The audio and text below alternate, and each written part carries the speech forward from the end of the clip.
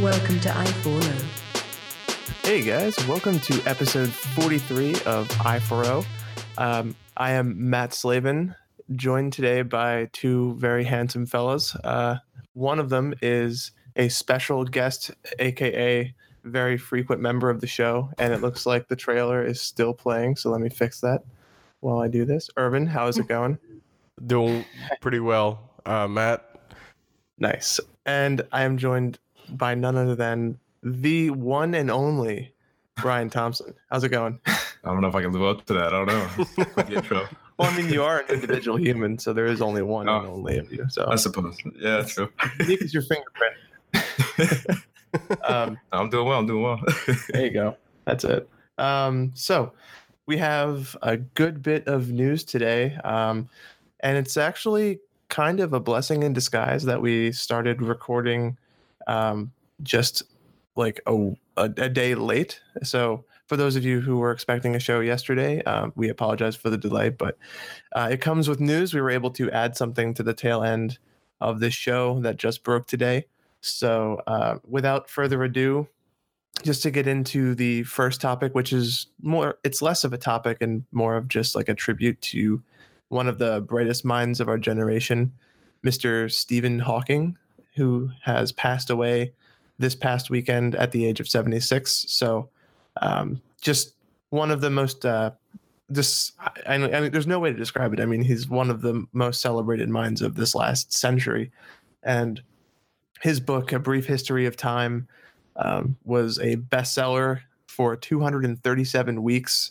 And on top of that, I think there was even reports that he did have a publishing that he was working on, or a piece that he was working on towards the end of his life that people were saying would have guaranteed he earn a Nobel Prize. But his passing, I think they can't posthumously award Nobel Prizes. But I just wanted to just kind of do a tribute to one of the greater minds in science and just kind of make that something that was known. But yeah, so I'll leave an article in the show notes kind of talking about his life and his successes and just some general information about this person who I'm sure that everybody knows of. And if not, I encourage you to look into his influence. He's been on The Simpsons and referenced and cameoed in dozens of TV shows, cartoons, likenesses. So yeah, and there's also a movie made about him. So that was a good movie. That was really good movie, actually. It was what happened to him, his condition, talks about how he became who he is and how he became the famous person that he is today, and why he is that way. It's a biographical piece. Yeah. Right. And there's a couple of tweets that are towards the end of this article, which I'm not showing on the screen. And it says that he was one from Jeremy Hunt that I liked in particular. It says he was a defining force in the world of science whose loss will be felt in every corner of the globe. He was a hero to me as one of the greatest ever thinkers and inspired with courage as well as his words. So someone who overcame a lot of physical complications and issues. And I think they said that when he was 21, he was given a 2-year diagnosis with his condition, which was he had ALS, for anyone who didn't know. And he lived from 21 to 76 with that condition. So the man was fortunate enough to be able to publish some of his greatest works and share his mind with the world. So yeah, most people with ALS typically live about no more than 3 years after their diagnosis, which is just crazy. That's to think that how long he lived with the condition that he had. Yep. And we're all glad for it because a lot of amazing discoveries came from his research. Right. Yeah. But yeah, so I'll leave that in the show notes for anybody who does want some additional information on him.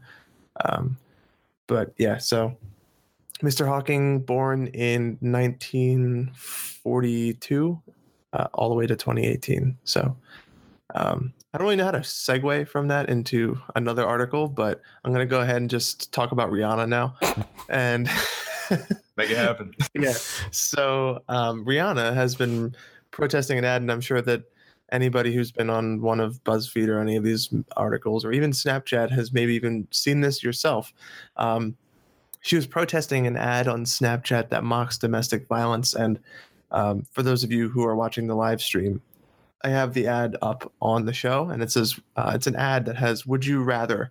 And the first option is to slap Rihanna, or the second option is to punch Chris Brown. And I think we've seen something similar to this from Facebook. I don't know if we necessarily reported on it, but there's been a heavy backlash of malicious or ignorant ads getting through into various forms of social media, and people are calling for more of a vetting process for these ads. And I don't.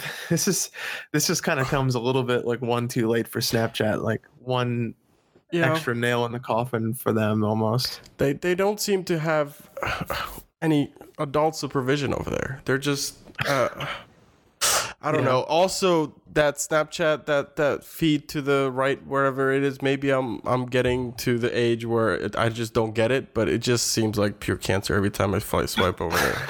Yeah, I'd have to agree with that. It seems like a bunch of high schoolers are creating these ads. I mean, they know their target audience, which is fairly young, but like they're also the marketers. That's pretty much exactly who they're targeting, because Snapchat's biggest demographic has always been millennials and the generation that comes after them, and it's just another thing that they're just riding this wave of millennial popularity. And I think that leads to a lot of corners being cut when making design decisions and random like applications like this, and just even the ad platform, which made this. And it's very possible that this may not even be the fault of Snapchat. This could just be the fault of whatever ad platform they're hosting on their service. But the problem is that without any kind of vetting process, it's hard for the platform itself to know exactly what kind of content that they're allowing to, for a lack of better words, on their site. So, and as for anybody who may have been an investor in Snapchat at the time, you would have seen that the stock went down more than 4%. So this is very similar to when Kylie Jenner spoke out about Snapchat and tanked their stock.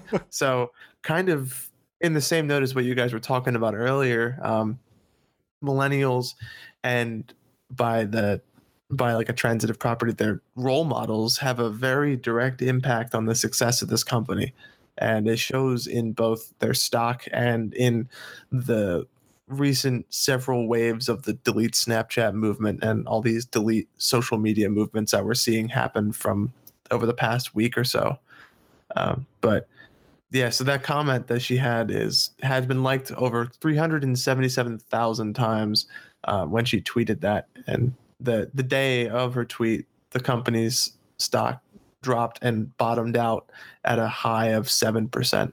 So it's been down 4% since. So gone back up a little bit, but yeah, that's kind of crazy that just by someone posting on Twitter, although both Kylie Jenner and Rihanna are huge in terms of popularity and they get huge audiences, right? So just them tweeting about it will affect the way that investors think, because I think the people who are fans of those celebrities there's a lot of similarity between those people and the users of Snapchat, right? In terms of the age group that they attract and things like that. So the investors, as soon as they see these types of tweets, they freak out a little bit and start selling, and then that causes these kind of drops. And it makes sense that they would do that. Right. And these movements are dangerous because we keep going. I keep going back to this. The whole millennials are their primary demographic and the young people are their primary demographic. And I say that because they're the quickest demographic to just up and leave a platform off of word of mouth alone. Right. Yeah. So this recent swath of bad press could very easily chip away at large numbers of their primary demographic, which, as we were mentioning, is not a good look for Snapchat at all. So, yeah. I gotta hand it to Rihanna though. I mean, it had an effect. Obviously, message was received. Hopefully, they'll do something to correct that, or these marketing campaigns that are a little vicious. Right. Yeah, and one of the reasons why this is important, I think, is because it is quick to target the platform for this, but having seen and worked with a little bit of these ad platforms behind the scenes, a lot of it is pulled in from a public API or a public service that are through services that are vetted by the website in some way, shape, or form. So while it is the fault of Snapchat that this eventually ended up getting published onto their devices and onto any user who may have seen this ad, it's also the fault of these ad platforms that are so quick to get this product to market in such a way that there isn't vetting on the back end as well as the front end. So it's one of those things where I think there, for at least the moment, there should be some kind of, especially with all the news and politics we have about ads from fake news and being bought by state actors. I think it's something, it would behoove some of these social media companies to have peer review of ads before they make it to the public domain and into the eyes of their various demographics, because it's a dangerous precedent to have rampant deregulation or regulation of advertising. So I think it's dangerous, at least. Yeah, for sure. Yeah. Mm-hmm. But and also just this, it's a perfect segue into our next topic. Actually, Snapchat isn't the only one this week who has run into some issues. Facebook has been under a bit of a storm, and there's been articles out there saying Mark Zuckerberg's being destroyed by the media, and Facebook is being ruined by social, like by the Cambridge Analytica breach. And this actually is something that I really wanted to make, like, we don't do the focus points anymore for our show, but like if I could have picked one, it's this for sure, because this is a flagrant and blatant misuse of our data, and it deserves, I think it deserved a better segue than I gave it. So but this is another example of Facebook blatantly ignoring any kind of protection around the massive amount of data that it collects. And I don't know if any of you guys had heard any of the backstory on this and want to jump off on it. Irvin, I know we were talking about it a little bit earlier today. Yeah, so this sort of, for me, I missed it because I was offline most of the weekend. Mm-hmm. I tried to be, but it's safe practice. safe practice. But this sort of I missed the story completely because I didn't hear anything about it until you mentioned it to me. Right. I heard whispers here and there when I briefly went on Twitter over the weekend just for a couple minutes here and there. I was like, man, what is that? I never dug any further than that because the news broke on Friday night or Friday. That's where news goes to die, is on a Friday, because nobody's paying attention. Everyone's looking forward to the weekend. So which part do you want to hear first? Do you want to hear about the security breach part of it, where it's just a normal security issue? Mm-hmm. Or do you want to hear about the crazy underlying hidden details to those Facebook quizzes that we see everybody fill in that were part of the issue? This is a multifaceted abuse and a multifaceted issue, and it took a whistleblower to get this uncovered. So if I can go in and talk a little bit more about this, just because I'm all fired up now. So it's just ridiculous. So okay, so just to go into the data breach, Cambridge Analytica discovered a flaw in how Facebook secures its data, and I say secure with a very thin sense of the word. I say secure in the same way that I say unsecure in this sense. Like there's just no effort for safety here. So while I don't have the specifics of the breach, it allowed them to basically just acquire massive amounts of data without having to go through Facebook's normal process of data selling and handling to third-party companies, because companies have always gone to Facebook and reached out. Facebook will sell them the data collected on their platform to support a means to that company's end. And it's a fair trade. Everything's all good, but not in this case. So Cambridge Analytica exploited this. And as it would turn out, the exploitation and Cambridge Analytica itself at the time was apparently funded by alt-right groups and groups that were sponsored by Steve Bannon, who we all know was recently let go from his position, or earlier last year, from his position in the White House. And they exploited data which would have, and there's 50 million people, just to put that number out there. So quite a large number of people had their data breached. But on top of that, I'm trying to collect my thoughts here. So they had a breach of their data, which they, through those Facebook quizzes that I hinted at earlier in the segment. So you guys have all seen those stupid Facebook quizzes that show up in your feed. And I'm not bashing anybody who does the quizzes, but maybe after I'm done what I'm about to say, you may want to rethink that. But yeah, so the Facebook quizzes where it's like, oh, name your favorite dog, or like which one, or like which Marvel character are you, or like whatever. We've all seen them. If you're on Facebook, you're gonna see them, because literally a lot of your friends are doing them. I won't be seeing it for long, because I'm probably gonna end up deleting my Facebook shortly after, over the next several days, just because I've had it with Facebook. But so okay, to go into it, something people do those quizzes, and something you may think they might be dumb to you, but something you may not have known is that Facebook not only collects your data when you fill in those quizzes, but they also collect the personal information of everybody in your friends list, as well as you. So through a quiz, and the name of the quiz is called "This Is Your Digital Life," which hosted the exploit required to get the friends list information of anybody who took that quiz. They were able to, only through probably, I think it was like a few thousand, maybe several thousand people. And as a result of that, they were able to get 50 million users' information. And that's not even, like, I wish that was the end.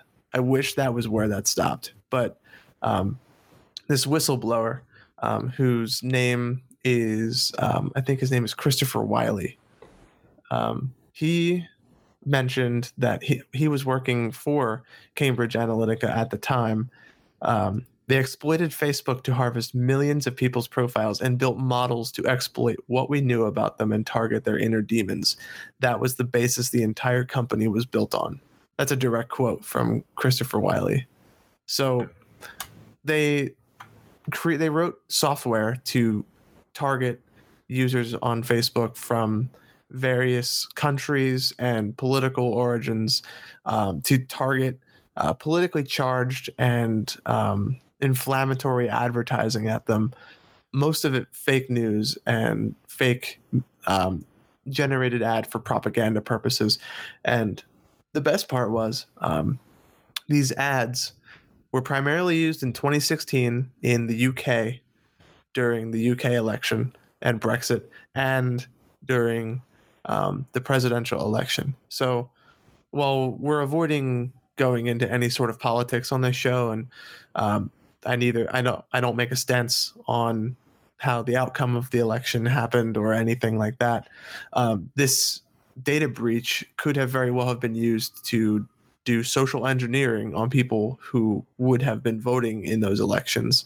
And they very well could have been politically charged by news that was completely falsified and targeted specifically at them because their personally identifiable information was given away. Right. It's like a form of psychological profiling on a mass scale. Right. Yeah. It's information war is what it is. Yeah. And because of this, and we've talked about this also, the EU has massive amounts of regulation in place around what kind of personal information you're collecting and that you have to disclose it. So, and GDPR is what I think you're referring to, is about to go in place in Europe, and in a couple, I think, end of March, if I'm not incorrect. So the GDPR regulations within Europe will severely restrict what type of information that incorporates the right to be forgotten, right? The right to be forgotten has been a thing for quite a while, but it's sort of related to that. But now, if a company wants to collect any personal information about you at all, you have to first give consent to that website and say, yes, I agree, you can collect this information about me. And you have to know exactly what they're collecting. You can't just say, yeah, whatever, just collect.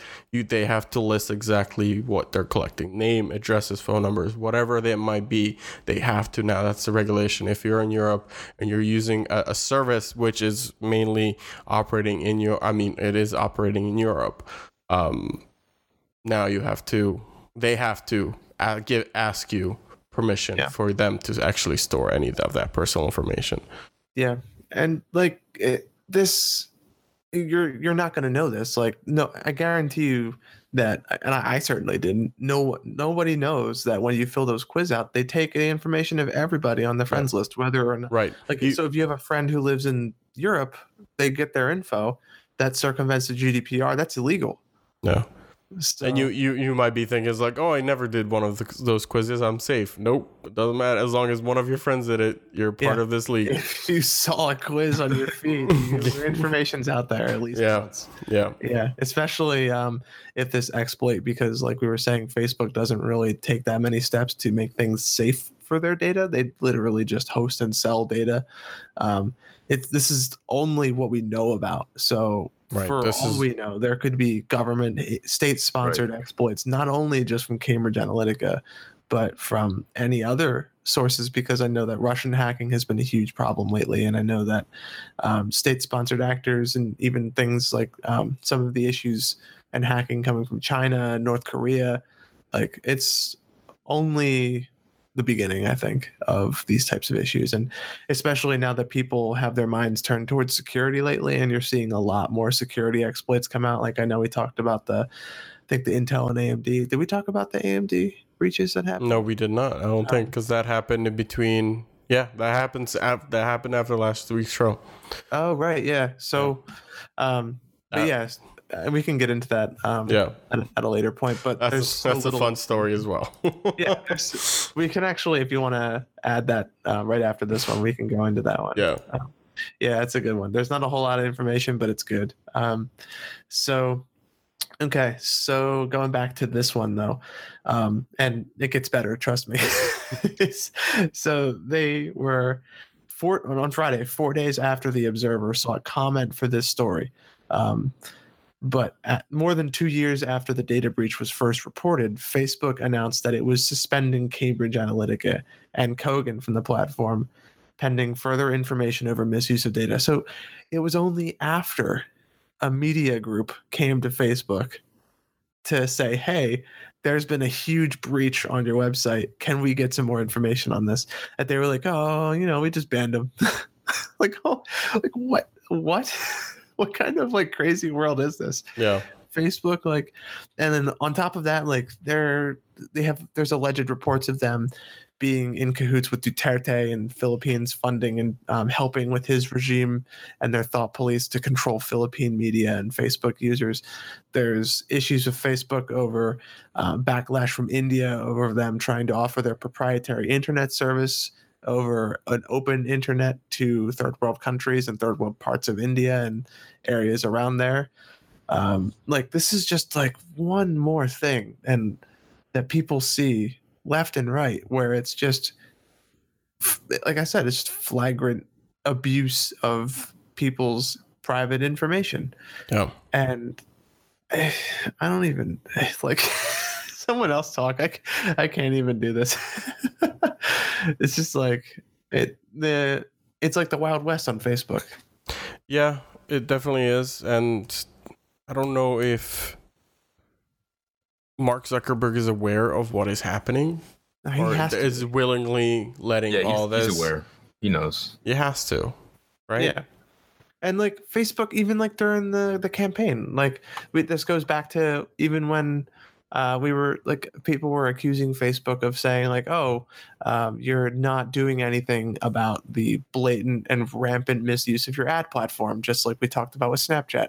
And they were like, oh, it's not us, we didn't do it. There's no use of us in the election. And then they found out that there was hundreds of millions of dollars spent on advertising that was used for political targeting that was not vetted by any official political party. Right. And there's strict rules around that. Anytime you do any political ads, you have to clearly state where the money's coming from. If you do it on TV, you do it on radio, anything like that. There are strict laws for those types of advertisements, and there's nothing governing any online advertisements. There's no regulation prohibiting or stating you have to know exactly where this money comes, who's funding this ad, who's it going to, all of that. And I think that needs something like that needs to be in place. Like we talked about in earlier episodes, Facebook is now the world's largest provider of news. So why is there no regulation on that? Right. Yeah. It's just like anybody who go like. And that's the problem that I have with Facebook. Like they give you all these little options to tweak your news feed and like tweak who sees it, and they give you this like false sense of security that you have control over what kind of data you're sharing with people, but you don't. I specifically went over my security settings a couple weeks ago. I didn't know anything about this. I didn't know what was going to leak, but I felt like I needed to go through every single security setting, and I made it so that nobody else can see any other information on my feed except friends. There's like the setting is a friends of friends, like nothing. If you're not my friend, you can't see anything. Oh, mine's the same way on Facebook.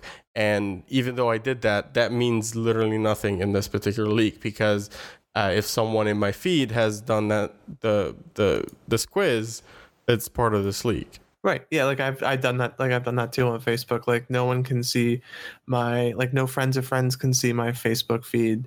Like no one can see that. I've even gone to the extent where I have to approve the posts that get shared on my wall.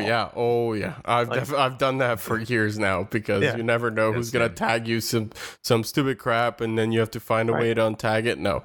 Right. Anything. Irvin, I'm going to tag you on so many things. It's fine. It's not going to show up on anything. Me neither. Yeah. And Go ahead. Yeah. And the best part is that much like it's not going to go anywhere, this data didn't go anywhere either. This data was obtained and used without permission, and because the GSR was not authorized to share or sell it to you, it couldn't be used legitimately. And there's arguments from US and UK legal teams saying that it must be destroyed immediately. And Facebook did not pursue a response when the letter initially went unanswered for weeks because Wiley was traveling, nor did it follow up with forensic checks on his computers or storage. And they waited 2 years and did absolutely nothing to ensure that data was deleted. And all they asked Wiley to do was to tick a box on a form and send it back to them. So I'm having a hard time believing this is the only instance of this. Oh, it's not. The amount of quizzes that float around out there, we don't know who else is collecting data like this. Yeah, I guarantee you with 100% certainty that this is like, it's probably similar in that way to when Volkswagen was cheating, and then you saw reports coming out later about other car makers who were doing the same stuff. They're the first to get caught. Yes. Right. So, and this is the world that we live in now, because you have all these like starry-eyed Silicon Valley developers who come up and want to make the world a better place, and security takes a backseat to that. And next thing you know, you have these data breaches on a scale that we've never seen before. So like people, Facebook has a legal obligation to let people know about this breach, at least the users, and inform them. Like there's got to be a way for them to get this list of people who did this quiz in some way, shape, or form, if they have any kind of respect for their data that they have. There has to be some way for them to do this. And the fact at this point, it's about respect for their users. They know so many people are going to be hooked for the rest of their lives, or perceivably as long as Facebook lasts, that they're not even going to worry about it. They're not going to worry about PR. They're not going to, I mean, the stock took a hit, but they'll go, you know what? We're the largest marketing and news organization in the world. Mm-hmm. We'll survive this, no problem. Yep. And And it's also, this was all under the guise of a research organization too. Yeah. So these breaches can come from anywhere and at any time. And there's arguably nothing that you as a user can do about it unless you delete your Facebook. And that, honestly, I think would be the best possible way to send them a message saying that you don't approve of this. And I love how when you go through the steps to delete your Facebook, they like try to guilt you. They try to like, they show you like friends, and it's like, tell them why you're leaving. Like, yeah, he's gonna miss you. Yeah. Matt's gonna miss you when you leave Facebook. It's better if they like edited like tears on their face, like they're crying. It's an animation. Yeah, just like trying to guilt you into leaving. I'm like, oh, don't go. Like, these are the people we're gonna miss. This is you're not gonna be able to message them. Would you like to fill out I have the phone number. It's called text messaging Facebook. Have you heard of it? Fill out this Facebook quiz as to why you're leaving Facebook. Yeah, oh my god. Yeah, I encourage anybody to quit Facebook. And I know it's tough in this world that we live in, where we're basically goaded into going for the clicks and getting all the likes on like, it's like a dopamine trigger for people where they no longer need to do that kind of stuff in person. And it's going to be tough for people because there's people who host content on these platforms. And for anybody who's wondering, like ourselves, this is really great podcast that has some pretty cool people on it that does Facebook stuff, but that's not going anywhere. We're going to leave this on Facebook, but for the stragglers who are around and the people who hold out for various reasons, because I know some people do use the platform to keep in touch with family and friends, for sure. And it's an extremely valid platform for doing that. But then again, it's not too hard to go back to what you were doing 10 years ago and just having their numbers saved on your phone and calling them whenever you need to get in touch, or organizing. Here's an idea. Use Google Calendar. You can share that with people. Organize it that way. Easy enough. Yeah. Who do we trust more? Google. Yeah, move all your data to Google. That's a whole different debate. We need a couple more shows for that discussion. Yeah, because your data is essentially controlled by one of Facebook, Google, or Amazon in some way, shape, or form, or Apple, maybe the distant fourth one, but they do the least with your data, as they say. We've seen breaches and heard whispers, but supposedly they do the least with it. But I don't know. Like, there's plenty of information in the show notes for anybody who does want to follow up on this. And I do have another link, which I wanted to kind of highlight on the show before we did move on. And it's just one more nail in the coffin, just for anybody who wants to just give this headline a quick read. Facebook privately welcomed the help of the whistleblower, Christopher Wiley in this case, but then they publicly suspended his account after they got the information they needed from him. So if this isn't shady, I really don't know what is, do you? Right. So they didn't announce it for 2 weeks. They let the breach happen. There was an exploit in their data. And on top of that, they have no idea where this data is, if it was deleted. And it's been floating around for 2+ years now. So it's only a matter of time until we hear more news on what happens after the fact. And if only there was some kind of major competitor for Facebook. Yeah. This company. Yeah. Like, where are you now, MySpace Tom? Yeah. MySpace, come back from Geographic. Yeah, come back from your Hawaii trips and bring back MySpace. Make MySpace great again. But like, to go back onto this topic for one thing, like the one thing that sticks with me is the quote from Chris Wiley, where he says that it was the basis the entire company of Cambridge Analytica was built on: data farming and exploiting people and targeting their inner demons.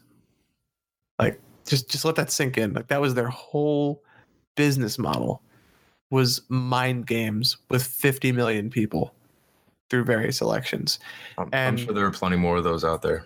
Right. I'm sure there are many more opportunities outside of Facebook. Facebook was just the easiest one to exploit at the time. Right. Yeah. And for anybody who does get their news from Facebook or in any way. I encourage you to move your searches away from Facebook, and just some links for you guys, or not some links, but just to name some names of different places you can go. There are the big media platforms like CNN, Fox, NBC in the US, and I think the UK is like BBC. There's a couple others. Independent is another one, independent.co. In Germany, I think you have Der Spiegel, which I'm sure has a solid online presence. That's really all I know off the top of my head. But and then there's also platforms like NPR, the Associated Press, various like free media platforms that aren't in it for a profit and is just for the spread of information as it is. And I would even encourage, like, go to BuzzFeed, like go anywhere, really. Just go off of the platform of Facebook for your news, especially if you're in the United States and you're paying particularly close attention to this congressional election that's coming up later this year. Try to avoid taking things with a grain of salt. Try to avoid headlines, read the articles, go through, find whatever way works for you. Like there's, and Irvin, you told me about this app called Reedy for Android. I think it was you who said it. Yeah. An app where it just will run the words by, and you just look at it instead of having to scroll and read an article. It just gives you the text at face value. It makes reading it, for me at least, for trying to digest articles, more than one article quickly. Yeah, it's a really good way to do that.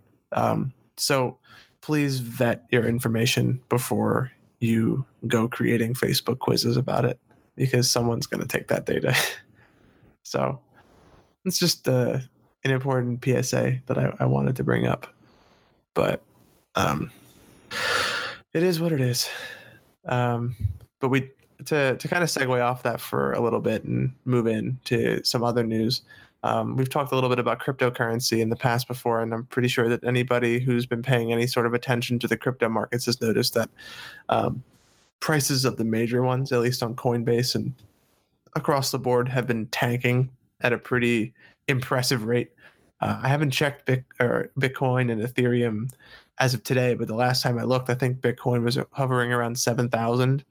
And Ethereum was hovering probably closer to $500. Actually, last time I checked, it was up. It was up? Nope, okay. Nope. It's back down again. Yeah, let me check. let me check Coinbase here, see where we're at. The current price of Bitcoin, for those of you who are listening, this is Crypto Trader with i4O coming in. So Bitcoin is now selling at $8,459. It is up from $7,800 as of this morning. Ethereum is coming in at $545 even. It's rare we don't see any pennies involved in the currency. Up $30 from the past day. And the third popular coin, Litecoin, is up $9.99. This sounds like an ad now. From $158.50 down from $148.51. But yeah, so that's where we're at with crypto. And because of that, some of the major issues is because of some of these ICOs that are coming out.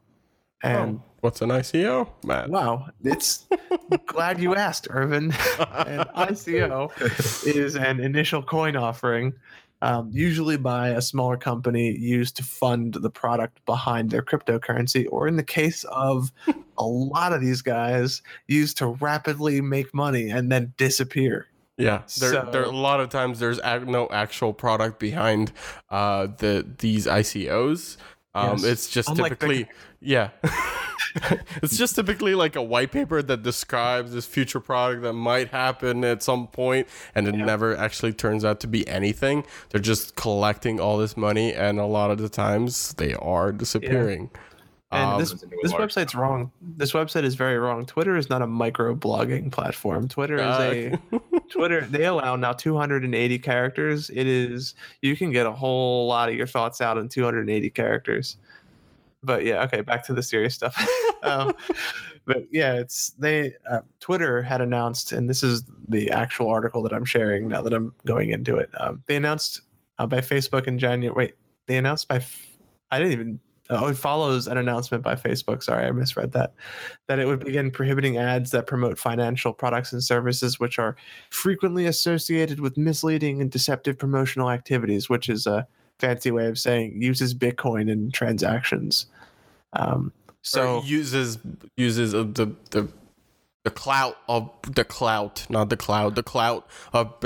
or cryptocurrencies to reel people in to get them to give them money, which they might not get anything in return. The hacker 4chan and his blockchain. Oh, darn him. But, Hacker man, we've had too far in time. Yeah, last week, Wednesday, Google also announced that it would be restricting the ads for cryptocurrencies related to this type of content.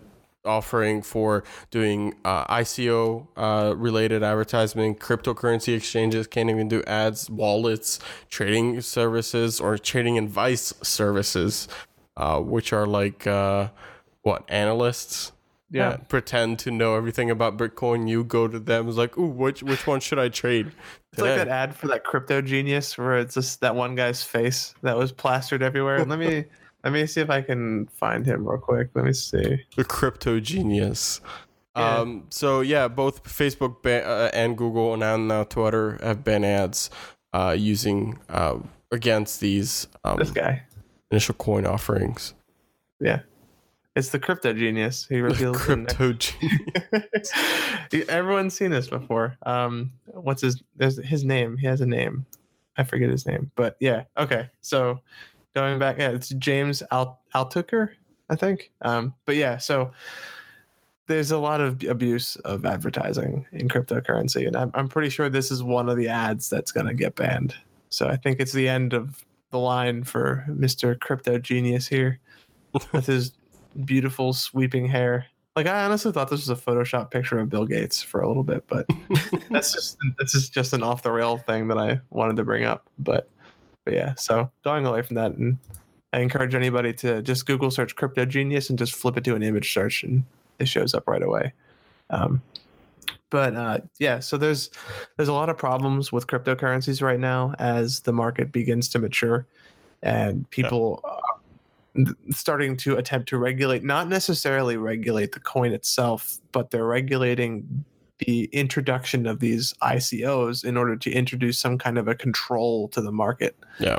So I won't be surprised if we see a lot of these larger ICOs get taken down because they're not legitimate products, or some of these smaller ones that flash in and out real quick.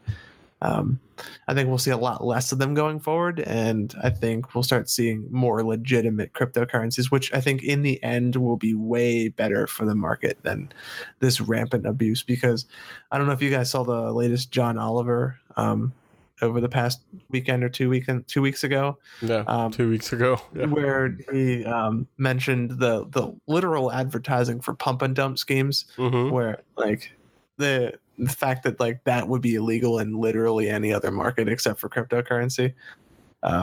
So hopefully this may not bring a stop to that in particular, but it will definitely slow things down a bit for some of these bad actors, and hopefully bring some regulation into that space.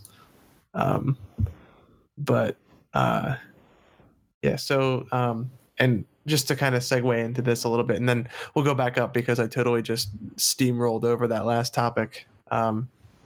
They were the SEC, the U.S. Securities and Exchange Commission is probing cryptocurrencies, going kind of on what we were talking about a little bit earlier. They're probing the market in the hopes that they can unveil a lot of these, as we were saying, misuse of ICOs and cryptocurrency startups. What do you guys think? Do you guys think that the crypto markets are going to recover in any meaningful way? I want to get your thoughts on this, just because I've been leading the charge here for the most part.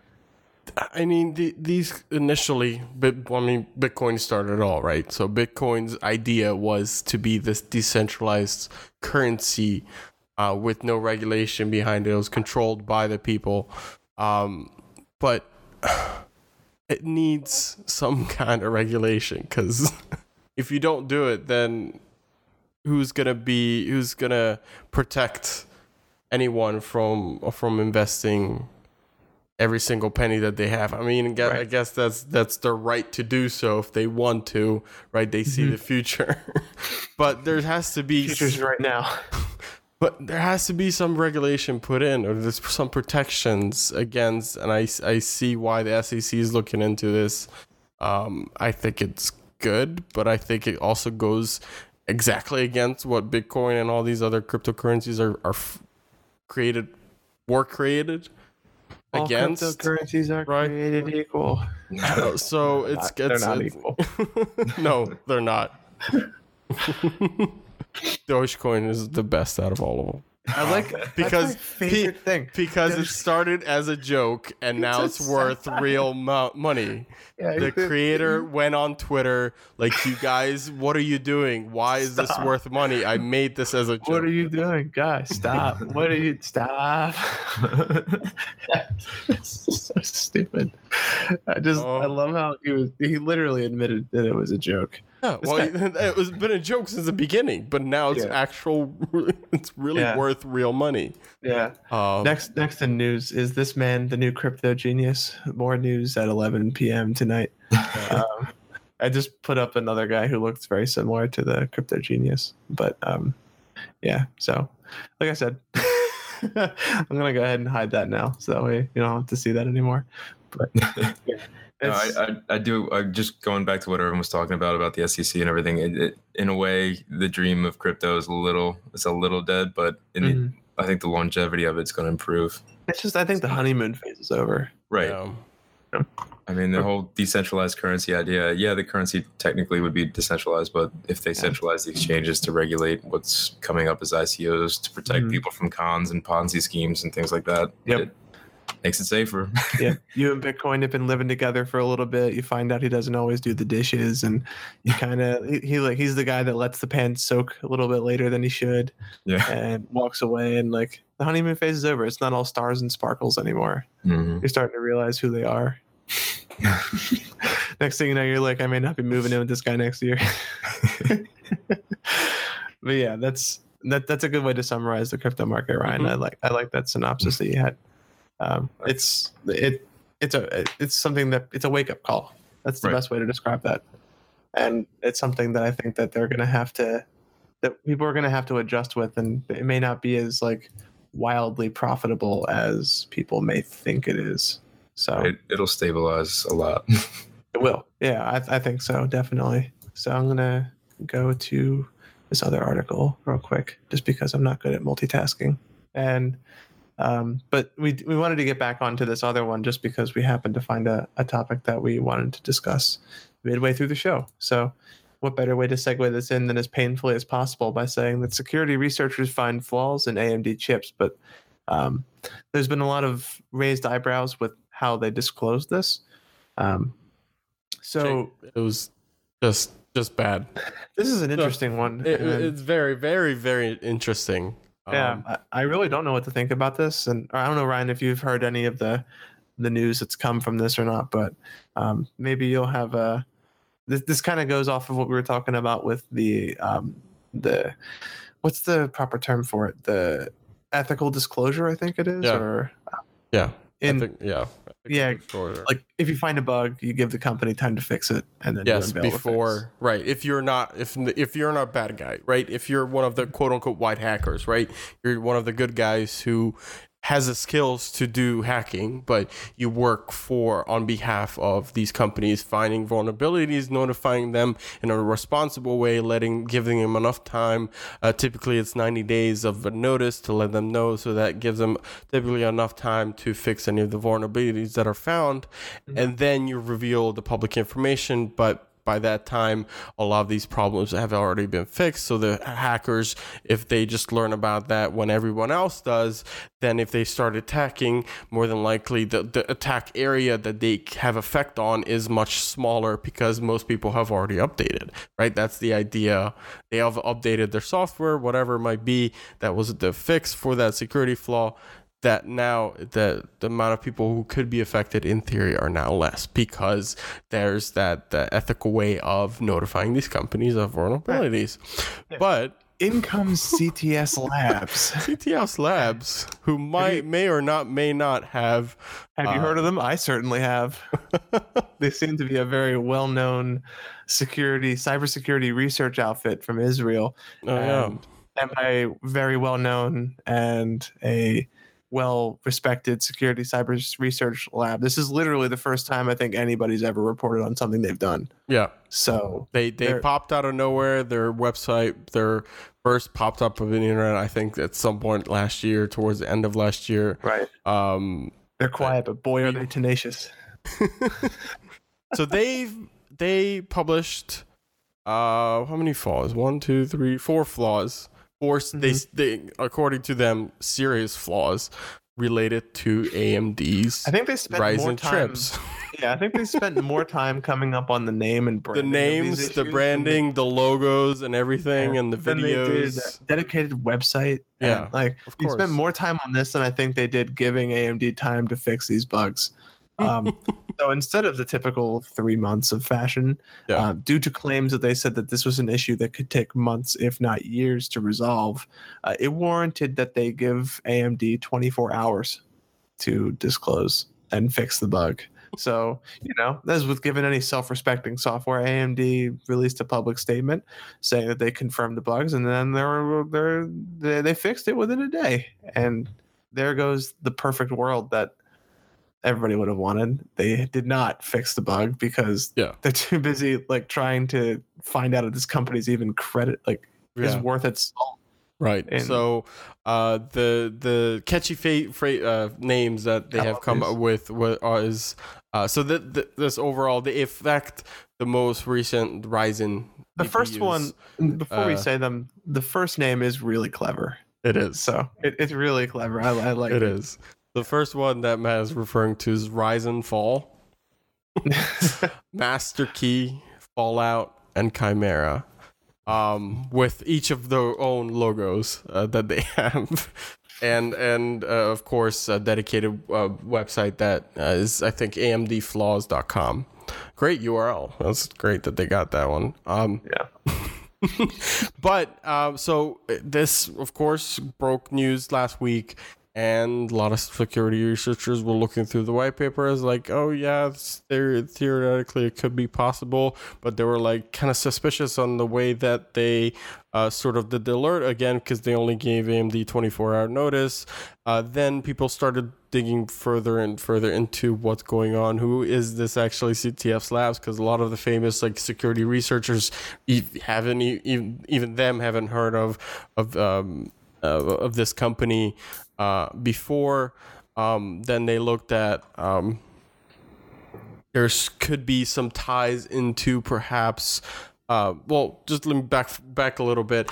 Their wording on their website was very written in a way that sort of put real fear in whoever was reading it, right? So it strongly urged that AMD must pull all these products off the shelf immediately.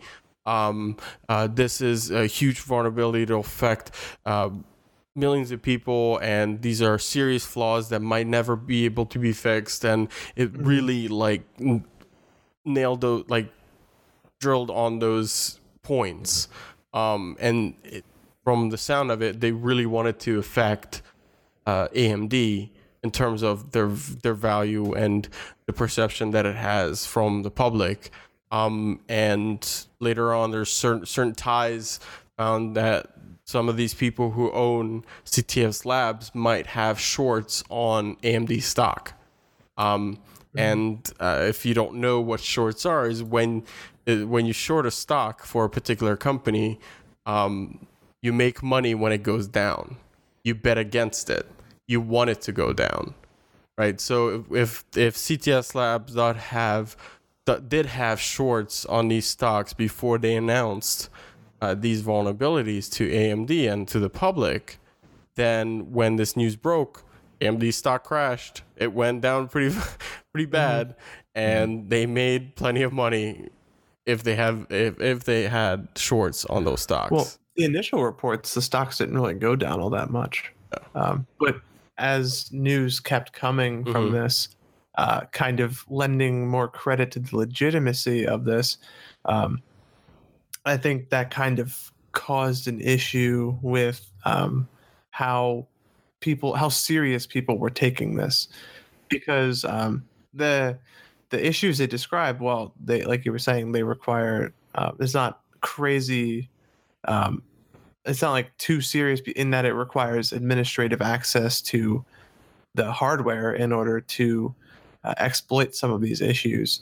The fact that they did this in such a cavalier and like just not, I can't, it's just a cavalier attitude. No, kind of it takes away from the credibility almost. Yeah. And I think that, and especially when you get things like they didn't publish or disclose any of the technical documents to exploit these issues. They shot an extremely non-technical video with green screen using stock compositive backgrounds placed in instead of actually filming at whatever their company is. Find on any stock video site. Whoa no! If there's no video quality, I can't take their bugs for I can't take it seriously. That's it. Done. Game over. Yeah. But and if they can be fixed, and if some of them can be fixed in quote months, why don't they just wait the quote months before they disclose this publicly? At least until AMD has had time to go through this. And of course, AMD in typical fashion has been like, not us, we don't have that problem. And we saw that same issue with Spectre and Meltdown, where they were like, not us, we're not affected by it. And we didn't report on this, but I think there actually was some impact on Ryzen hardware from those breaches, or at least the related information around those breaches. So AMD has always been quick to dismiss this kind of news. But man, this is some bad karma for AMD for that kind of stuff. And they're investigating the report. And the fact that, kind of going back to what I was saying earlier about how it's hard to tell what's true and what's not with this, is that AMD is working on it. We're now following a breach that was discovered allegedly a single day before AMD even knew about it. And on top of that, now we're stuck debating on whether it's real or not, just because people who have seen the technical papers have said it's legitimate, but that's not public, so people can't vet that. That could just be people just saying that just to promote it and to further short the stock of AMD. And then on top of that, you have the green screens and smoke and mirrors of this CTS Labs company that came out of literal nowhere. Yeah. So, I mean, I understand the whole premise that every company has to get its start somewhere, but this is a bit bold of a first step for CTS Also, Labs. One of the findings, so there's the three, the Rise and Fall Massacre Chimera. One of those vulnerabilities was very interesting to me. So it was actually not a flaw within the Ryzen processor itself. It was a chipset provided by a third party. That CTS Labs has discovered a backdoor put in that chipset by accident, deliberately. We don't know yet. That chipset maker was AS Media. You may or may not have heard of them. I know that I have a couple chipsets in my computer that are by AS Media, so I might have some backdoors myself on my computer. But we'll see. Yeah, so we don't know if those backdoors they're not AMD's fault. They were just happened to use those chipsets within their processor architecture, which just doesn't involve the processor. It involves the chipsets that are on the motherboards. They have to match right according to the specifications done by AMD, so they have to be used consistent. Those chipsets control a lot of other aspects. Not that main processor is not just that soul that controls everything. There's a lot of other components to it, and then this has a particular backdoor that allows access to low-level hardware or privilege, which is it's kind of interesting on how it got passed. Who put those backdoors in? It is a Taiwanese company, so we don't know if Taiwan has any really ties to any other perhaps Chinese hackers or something like that in Asia. Didn't AMD have issues in the past with backdoors from third-party chip vendors that were helping out with them? Where, and I don't know the exact specifics of it, but I know, and I think Intel even had issues with that as well, of manufacturers that came from markets in China that had installed backdoors on the various chipsets that are used by this company or by whatever company, and next thing you know, they're trying to quickly change this hardware out to address this or to block the backdoor from being a valid thing. Yeah. And that's kind of par for the course with dealing with companies that you may not necessarily know what goes into the hardware of the chip. And you can't really expect AMD to, and their R&D department, to manufacture all of these chips from the ground up, starting from pure silicon, which would essentially be the only way to guarantee this kind of thing wouldn't happen. Like even Apple is the same way. Apple doesn't actually own the iPhone. Foxconn does. Foxconn sells iPhones to Apple, and then Apple sells them at retail to individual users. Foxconn owns those devices, much in the way that in the last round of Pixels, HTC and LG own those devices.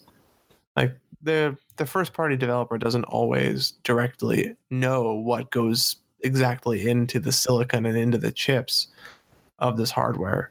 So it's just kind of another unknown that they have to deal with. And this seems like it's going to be a disturbing new trend, not just along the lines of bug bounties, but in terms of corporate, sabotage. Mm-hmm. I mean, they clearly learned from Intel. They saw Intel stock drop or whatever, and it's like, all right, what we get AMD somehow. You can plot the stuff years in advance if you're making your own motherboards according to standards, but with built-in secret backdoors and stuff like that. Right.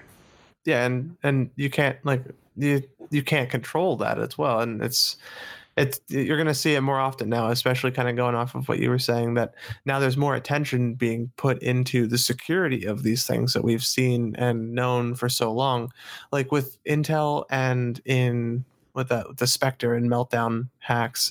I think there are reports of a paper being published in 1995 about how this could be something that could resurface. I think that was discussed on the This Week in Tech podcast, for a quote there, but they were saying that it was discussed back then, saying, oh, this could cause issues in the future, but it was ignored. And that was because of the whole get it done first, fix it later mentality of the internet, where it was this new magical, wonderful thing where we had no idea of the scope and magnitude of what it would become. Well, can we really say much has changed? I mean, there's more memes, that's for sure. There is more memes. The memes went from Bob Saget's TV show to the internet. From his old 90s America's Funniest Home Videos. Oh, yeah. The memes went straight from there to the internet. So, but yeah, so, and we're going to definitely be following this as it comes along. And if anything interesting develops from this, then we'll definitely include this on the show notes, because there's a lot of unknowns here. And there's more questions and answers with this CTS Labs company. And we're not quite sure where it's going to go from there. But also something that's raising a lot of unknowns, and something that we actually have. It's almost fortunate that we get to discuss this today, because this broke probably I think it was middle of this afternoon, around like 12 p.m., 1 p.m. when it happened. We have the first known pedestrian death involving a self-driving vehicle. And on this podcast, what better of a company to have owned this car than Uber itself? So, oh man, going back to and I feel like a broken record as I keep saying this, but let's reset the clock on days since Uber's messed something up to zero. So this is something that I think all of us who are rooting for self-driving technology either had come to terms that it inevitably would happen as more self-driving cars entered the market. and something that would also cause and is causing a lot of public backlash. So it's raising a lot of questions about the safety of the technology, but it's something that's important to note that there were a lot of variables in this as well. So I don't know if you wanted to talk about it, Irvin, or not being a self-driving or / semi-autonomous vehicle owner yourself. So I'm sure that when you're driving around and you have someone who's never been in, you turn autopilot on, they're immediately like terrified or very nervous. That's a typical reaction when I do that in my car. But so this happened late night on Sunday at 10 p.m. local time in Arizona. She was transferred to a nearby hospital where she later died from her injuries. Uber is still actively investigating what happened exactly. They, of course, halted all autonomous vehicle tests from at the point of the accident till they figure out what went wrong. We talked about last week, we talked about Uber starting to test their trucks, their semis, autonomous semis. Of course, those are halted as well now. I mean, this is something that happens. We don't know the exact circumstances that happened, what caused this. I know that Uber's we know Uber's does have a driver behind the wheel, so there was a person present while this happened. So I think that's a very important distinction, because that means that there was not only software failure, but there was human error as well involved in this. Yeah, right. Because we know, the Waymo, we talked about Alphabet's Waymo, who's also doing testing in Arizona. And the reason all these companies are doing tests in Arizona, because Arizona is one of the first states that lifted the rule that allowed these companies to actively start testing self-driving technology. So that's why a lot of these big companies, Uber as well as Google now, or Alphabet, Waymo, are now operating these types of services or testing, doing a lot of testing in Arizona because of that lift in the regulation in that state. So we know that, yes, someone was behind the wheel, so they could have potentially, for some reason, they could have taken over, they could have done something to stop it, but we don't know why. They haven't. They said the car was also in autonomous mode, even though they're at the wheel. Yeah, and apparently the driver had also received multiple warnings as well prior to the accident. So that information was logged by the car. So, it's that driver, I'm pretty sure, isn't going to be an autonomous tester for vehicles much longer. At least since Uber, if not because Uber has paused their services, but just because that person is now, whether this is up for debate, whether directly or indirectly responsible for an accident. Right. My question is, how easy is it to fall asleep in one of those? Like, how long are the shifts for these people that aren't actually driving the car? Right. Yeah, I'd imagine that they'd have to at least take a break every now and again and stretch your legs, because even just driving, even when you are actively driving, it does get boring very fast just sitting in a car. Exactly. Doing absolutely nothing. I wish there was more information on the shifts and stuff, how that job actually, or how they operate, you know? Yeah, he had to have been asleep. I mean, if you receive multiple warnings, that's what it seems like. Unless he was actively suppressing the warnings or testing the vehicle to see what it would do in that case. This could go in many different ways, and I think it's important that when press reports this, they get the facts right on that, in that there was a person present, the vehicle did log warnings, there was a lot of red flags that were out there when this happened, and this is just another step. We've seen reports of autonomous vehicles getting into accidents, but this is the first actual fatality that was directly the result of a vehicle in autonomous mode.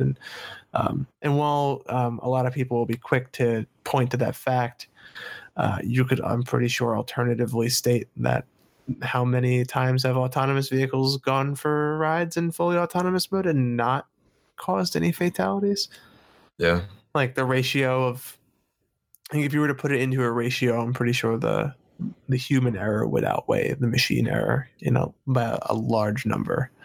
So, and it's something that, and of course, Dara Khosrowshahi, and I spent so long getting his name right before the first show when they had initially hired him.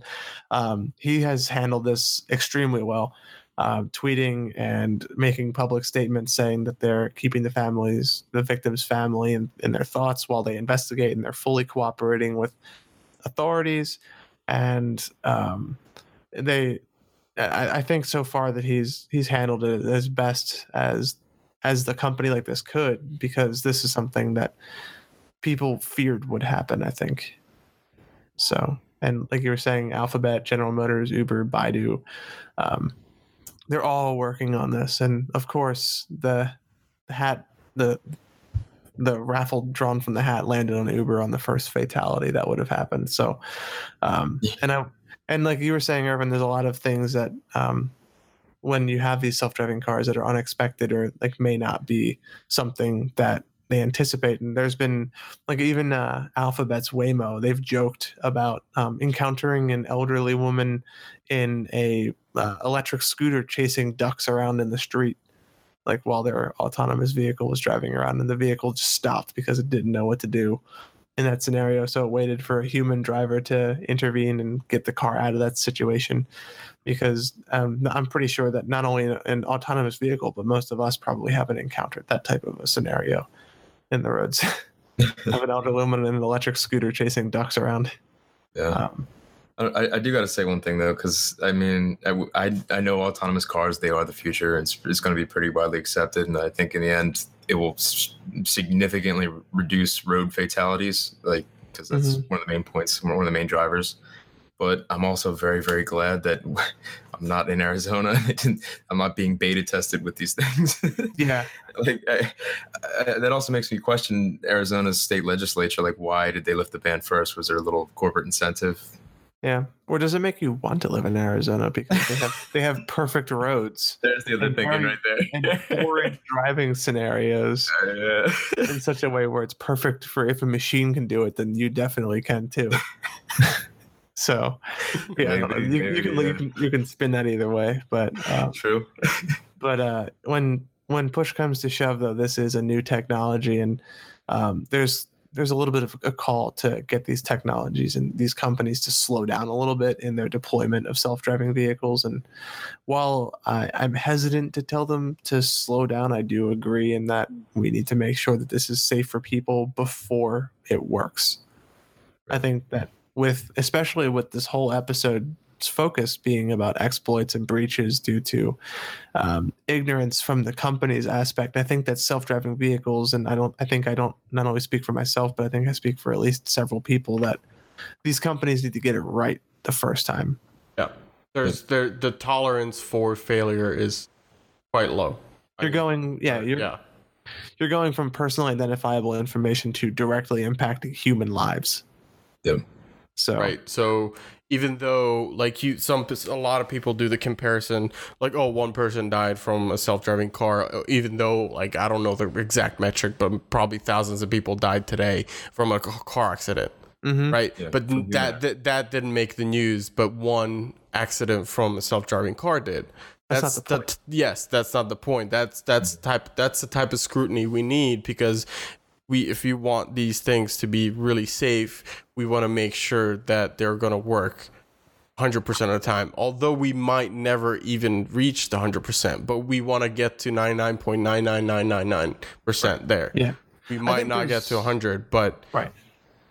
I think there's always going to be the potential for fatal accidents in self-driving vehicles. The machinery is built by humans. There will always be potential for human error, but it will be significantly reduced compared to just every schmuck on the road right now. Right. Yeah. And like this may not stop people from just wandering out in the street and getting hit by an autonomous vehicle that was on a road whose posted speed limit is 45 miles an hour. It may not be able to react in time. But then again, in that scenario, most people can't react in that kind of a time. So those scenarios, whether human or autonomous, are unavoidable in accidents. So like you're saying, we're going to get to that. It's going to look like a bacteria advertisement where it's like an antibiotic advertisement where it kills 99.99999% of all car I welcome that. Yeah.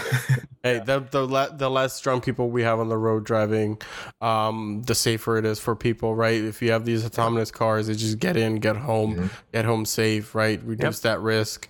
I'm all for never that. Never sit in traffic. Yeah, never sit in traffic. You could do. Happy about that. You do work, watch a movie, sleep. As long as whatever. we don't invent robot alcohol, I'm okay with that. Robot alcohol.